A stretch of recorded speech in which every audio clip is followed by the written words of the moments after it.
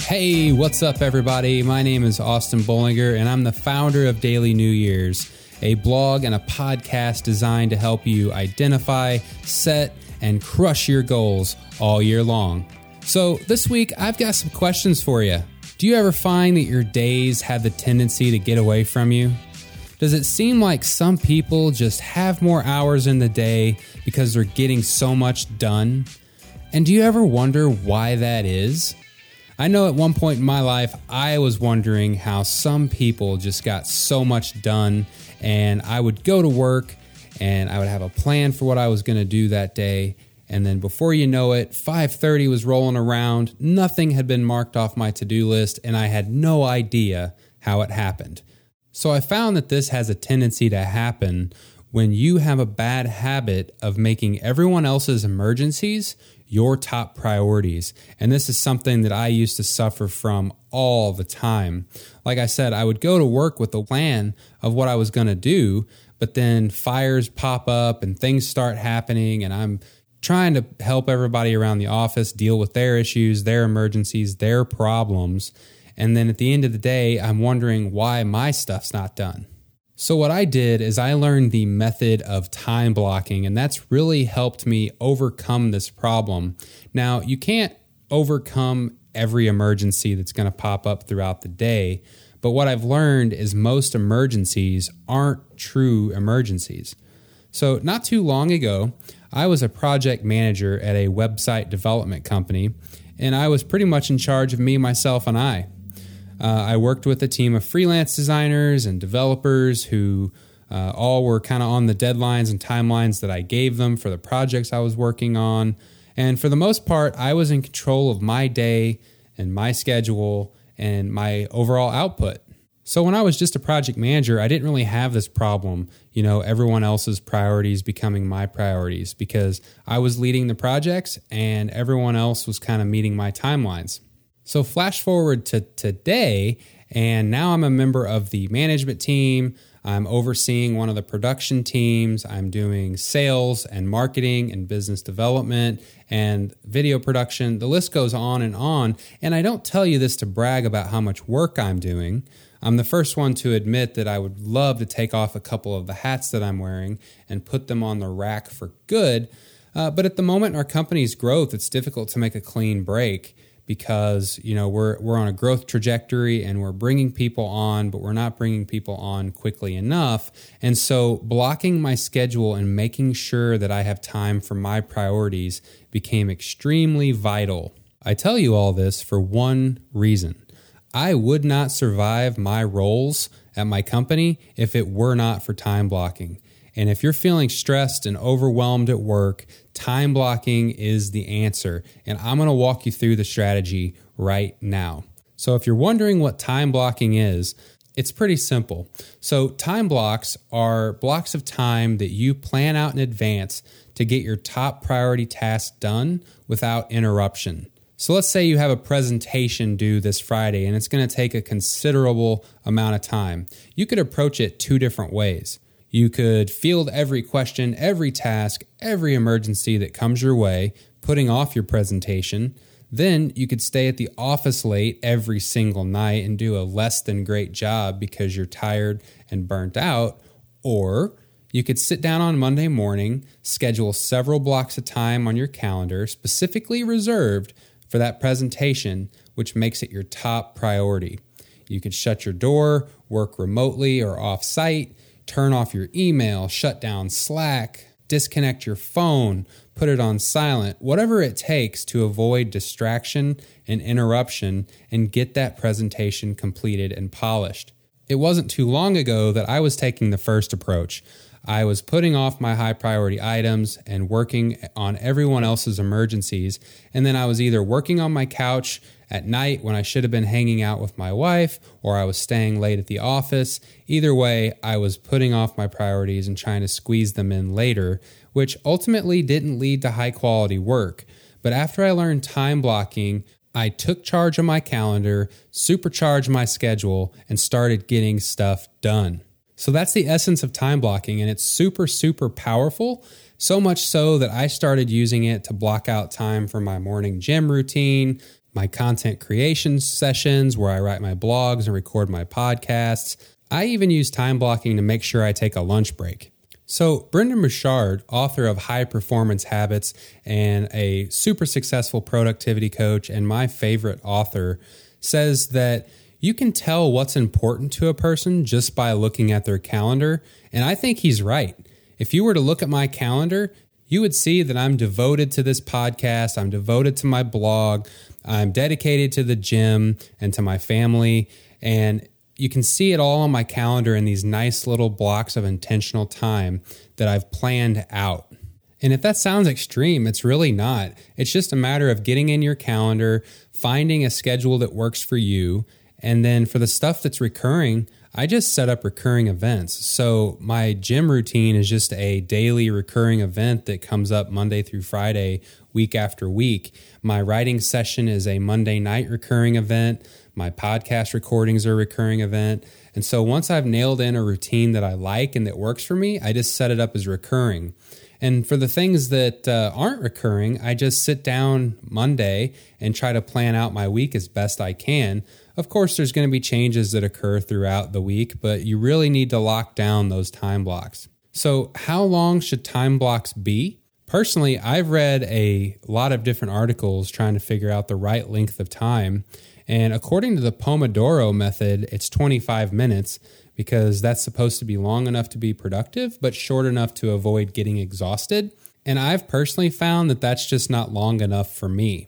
I've also read other articles that suggest a good block of time is 90 minutes. And I would tend to argue that that's a tad too long. So the third model that I've read is one that you may be familiar with because it's kind of how high school and college operate.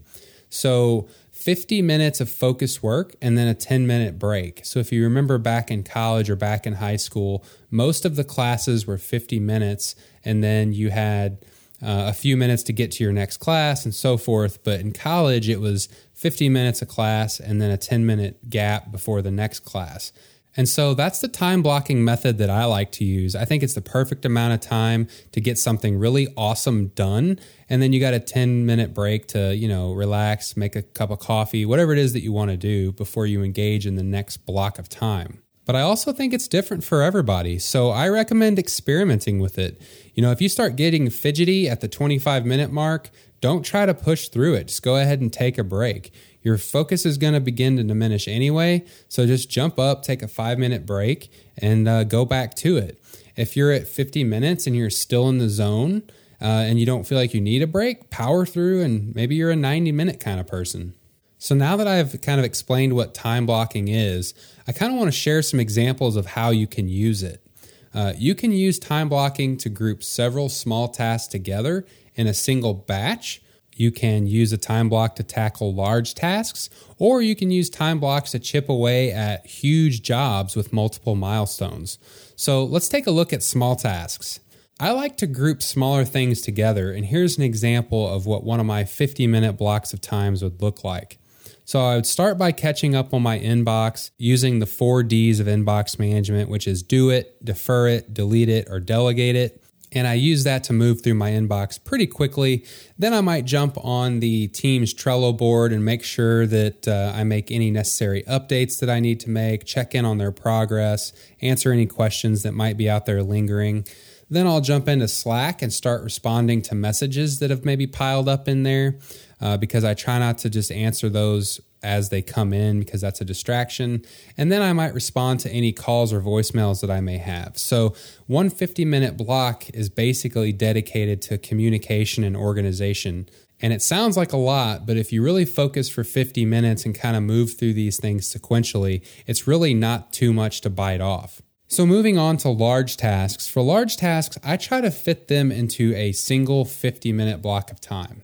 Any more than that, and I try to break the task out into multiple milestones. So it's best to limit most meetings to 50 to 60 minutes. So why not go ahead and limit them to 50 minutes and have a break?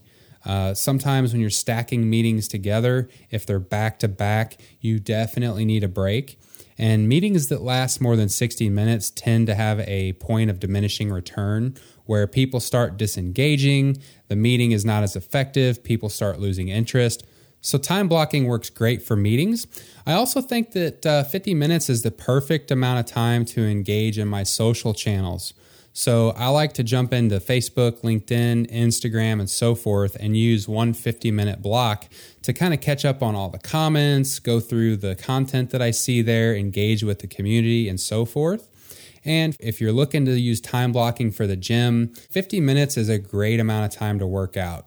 I like to walk for 10 minutes to warm up, and then I work out for about another 40 minutes, and then I might walk for 10 more minutes to cool down or just call it a day. But that 50 to 60 minute window is a perfect time block for the gym. So lastly, we have huge tasks, and these are the tasks that can't be done in a single 50-minute block. And I don't recommend that you try to force your way through it. Don't sit down, going back to the presentation example, don't sit down and try to knock out a 6-hour PowerPoint presentation in one sitting. Break that thing down into multiple chunks. A good example is whenever I write a blog post or record a podcast. For my blog, the first time I sit down, I might outline the post, do my keyword research, come up with a title and an outline, and then I'll take a break. And then I'll come back and I will power through the first draft, take a break, and then maybe finish the article if 50 minutes wasn't enough writing time. And then typically I wait a whole nother day and I use another block of time to go through the blog post, review it, reread it, revise it, add images, add the meta description, meta keywords, and so forth. And then I kind of break it down further from there, coming up with the social media post, the email newsletter, and so on. So I don't try to sit down and do all that in one sitting. This kind of holds true for my podcast as well. So I won't sit down and try to do the whole thing at once. I'll use one time block to outline the episode. I'll use another one to record the episode, and then another one to edit the episode. And then I've got another time block where I might do all the promoting and the marketing for that post. So you can kind of see how you could take a big endeavor and break it out into multiple 50-minute time blocks. Now, I actually don't do all of mine in a single day. I spread them out. That way I can keep fresh eyes and fresh ears on my articles and podcast episodes, but you could do them back to back to back. Just be sure to take those 10-minute breaks in between so you can keep your focus going strong. Because if you keep trying to power through hour after hour, you're going to get fatigued and your productivity is going to start to taper off. Okay, so I've kind of explained what time blocking is, and I've kind of given you some examples of how I use it in my life. So now I want to go through a couple quick steps on how you can get started with time blocking right away. So start with your goals for the week. Sit down on Monday morning and review your major projects, your pre-committed appointments, and your goals. Essentially, you need to know how many time blocks have already been allocated, and then you need to try to plan the time blocks for the coming week. So if you could get 3 big things done this week, what would those 3 big things be? And then what are 3 things you can do each day to move the needle closer towards those goals? So I call this the big 3 for the week and for the day. And so each day you should have 3 time blocks that move the needle towards one of your big 3 weekly goals.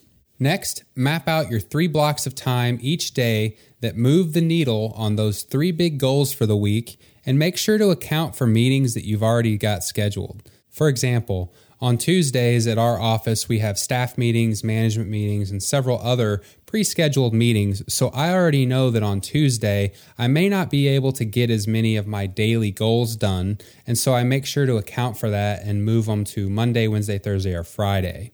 It's also important to make sure that you leave some time blocks open for additional meetings that may crop up, email, communication, and so forth, and find an optimal time each day to batch those tasks. For me, contrary to many studies, I find that first thing in the morning works best for me. I like to get email knocked out first thing in the morning so that I can then focus on my high priority tasks. I like to circle up with my team first thing in the morning, make sure that there's nothing important they need from me, make sure they have all the info and resources they need for their day, and then I can jump into my priority tasks without the fear of interruptions later on. Finally, commit all of these blocks to your calendar and guard this time.